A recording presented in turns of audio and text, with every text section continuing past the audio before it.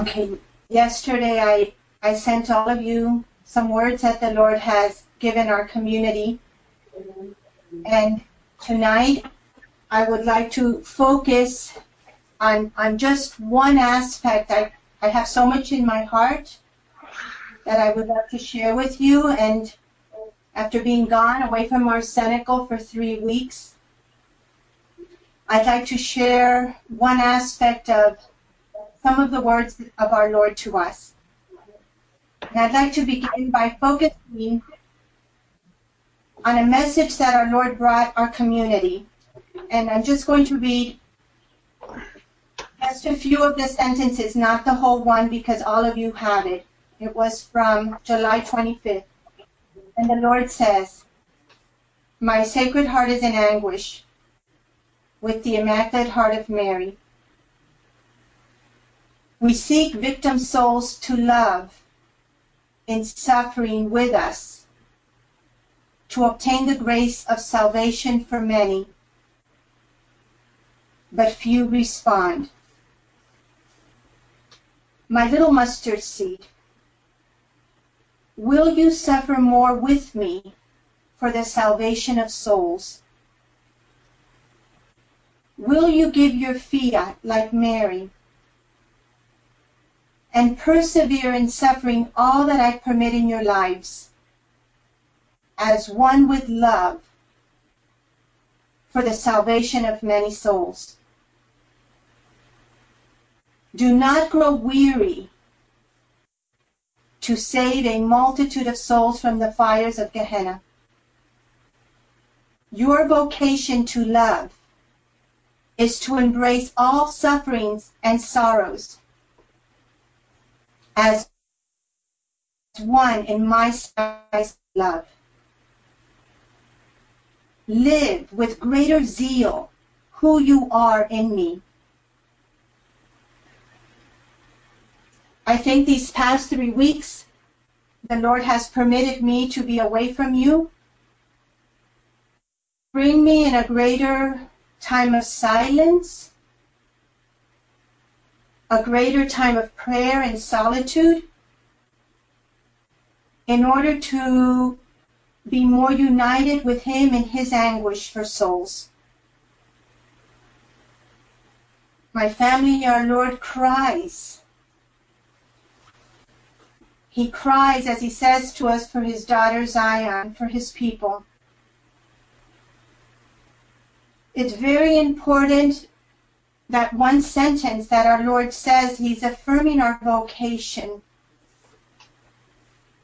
And like Saint Therese, our vocation is to love, but the Lord specifically has chosen us and has asked us to love by embracing all sufferings and sorrows with Him in His sacrifice of love. And He wants us to live this vocation with greater zeal. He's pleading with His little mustard seed to suffer all that He permits in our lives, to save a multitude of souls. And He's asking us a question. Will you suffer more with me for the salvation of souls? I've been pondering this question for a few weeks. And I'd like to share tonight with you how the Spirit has led me in the past few weeks to embrace with a greater intensity the sorrows that the Lord permits in my life. I don't think that the Lord is saying to us necessarily more sufferings, meaning something added He's going to give us necessarily, but that what we have in our lives to suffer better, to suffer in a more pure way with a greater abandonment, a greater trust, and greater love. In page 140 of our path, Pope Francis says this one sentence, these words from Pope Francis, sums up our whole vocation. Pope Francis speaks about our Blessed Mother, and he says, Our Lady made her own the pain of her Son, and with him accepted the Father's will. In that obedience that bears fruit, which gives true victory over evil and death. This is exactly what our Lord is asking us to do. Like Mary, one with Mary in us, to make his pain our own. And this obedience to what the Lord is asking of us, how he has formed us, is what bears great fruit. And like he said to us, is the victory over evil and death. Then, I feel the Holy Spirit really brought me these 3 weeks to ponder mainly 2 words from our path. And they come from St. Bernard on page 141. And I'm just going to read to you just a few words. St. Bernard speaks of the sword that pierces the heart of Mary in this way. The violence of sorrow has cut through your heart. Those words, violence of sorrow, made the understanding of what the sword is concrete for me in my life.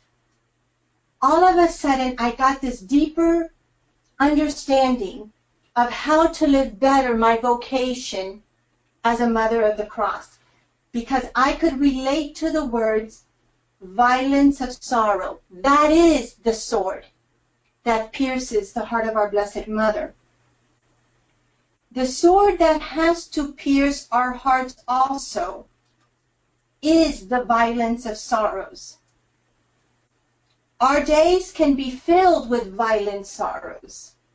Every single person in this community experiences violent sorrows. But the question is this: do we allow these swords, these violent sorrows, to enter the depth of our being? Because that's what our Blessed Mother does. Do we allow these violent sorrows to thrust us into the pain of Christ? We see Mary with 7 swords in her heart. But 7 signifies many. Mary received many more than 7. Mary, like our whole transformation in this community, becomes the sword of the Spirit because she first allows her immaculate heart to be pierced by the swords of sorrow. And in this way, she suffers as one with her beloved, Jesus Christ. The sword that was thrust into her Son's side is the sword of violent sorrow. She receives it also. Jesus had already died, but he allows the piercing to create the passage for all of us to enter the refuge of his Sacred Heart. Mary is the first to receive the sword of that violent sorrow, and she allows it to penetrate her entire being. Thus, the sword of suffering as one, Mary with Jesus and Jesus with Mary, fuses her immaculate heart for all eternity to the Sacred Heart, and the 2 hearts become one. This is exactly what the Lord teaches us in the path. In chapter 4, entering the Sacred Heart of Jesus, the Lord said to us, the fusion of hearts takes place through the sword of suffering as one. Number 77 in the pack, the Lord said to us, can you hear my groans that come forth from the depth of my crucified heart? The groans of my agony of love. Listen to my groans of love. How do we listen? How do we listen to the groans of the Sacred Heart of Jesus? It's by receiving the violent sorrows. For example, we could hear about what happened to this 84-year-old priest this week in France. And we can even feel bad. But in a way, it's also kind of easy to just continue with our life and forget. But what the Holy Spirit had me do in the chapel was I pondered the words the Lord has said to us. Every single soul was created by love, by God, for love, for God, and to live in the embrace of the love of the Trinity for all eternity. Every single soul. How did I enter more profoundly in the love of my Lord? I started to think. One of the men that killed that priest, that beheaded him, was 19 years old. My Alexander is 19 years old. How would I feel if my Alex be Muslim and my Alex, created by God for all eternity, enters and becomes part of ISIS? And I know that my Alex is killing people. How would my heart be? My family? I would be in the most horrific anguish. I really feel that if that happened to any of my children, a brother, I would die of sorrow. Think about it. Now can you hear the groans of the Lord? That 19-year-old boy is the Son of God that has gone astray, that's lost.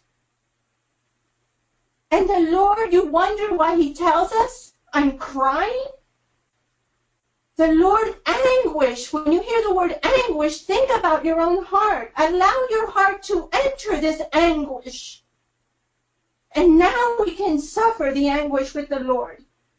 Now we can suffer with Him because His children are going to hell for all eternity. And He's given us free will. And He's saying to us who are nothing, this little mustard seed, will you suffer with me and obtain salvation for souls? I want to read to you the first secret of Fatima. I was reading this beautiful book, The Second Greatest Story Ever Told by Father Gately. He's the same priest that wrote 33 Days of Morning Glory. Listen to this a minute. The first secret of Fatima. Our Blessed Mother takes the 3 children to hell, to experience hell. Mary shows the children her intense sorrow and her anguish. And this is what they write. they say, Our Lady showed us a great sea of fire, which seemed to be under the earth. Plunged in this fire were demons and souls in human form, like transparent burning embers, all blackened or burnished bronze, floating about in the conflagration, now raised into the air by the flames that issued from within themselves, together with great clouds of smoke, now falling back on every side like sparks in a huge fire, without weight or equilibrium, and amid shrieks and groans of pain and despair, which horrified us and made us tremble with fear.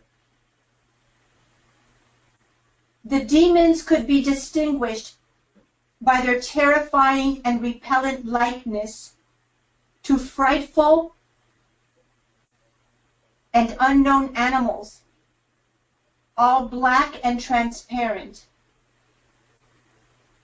This vision lasted but an instant.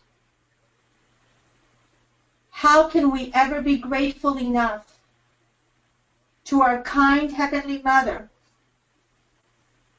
who had already prepared us by promising in the first apparition to take us to heaven? He writes, Father Gately, this vision of hell had a profound effect on the children. They became more serious, and their hearts were filled with a burning zeal to save sinners by praying and making sacrifices for them. He goes on to write, souls are going to hell in massive numbers. Therese of Lisieux, Saint Therese of Lisieux put it this way: souls are being lost like flakes of snow on a winter's day, and Jesus weeps. Do you realize he's telling us the same thing? This is nothing new. But what got to me was that the children of Fatima enter, these are children, and it says that this experience of Mary's sorrow and the zeal, they enter a zeal to save souls. And what is the Lord asking the mothers and missionaries of the cross? Live with greater zeal who you are. The zeal comes from the Holy Spirit. The zeal comes from the Spirit that fills us with the desire of the Sacred Heart to save souls in the heart of Mary. That zeal has to consume our hearts. This is what the Lord wants from us.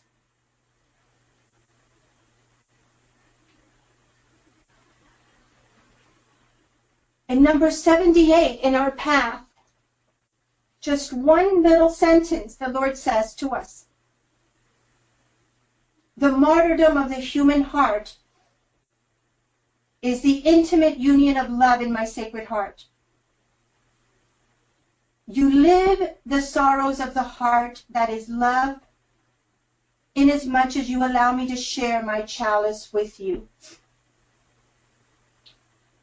This Sunday, in the Gospel of Matthew, Jesus asks, can you drink the chalice that I am going to drink?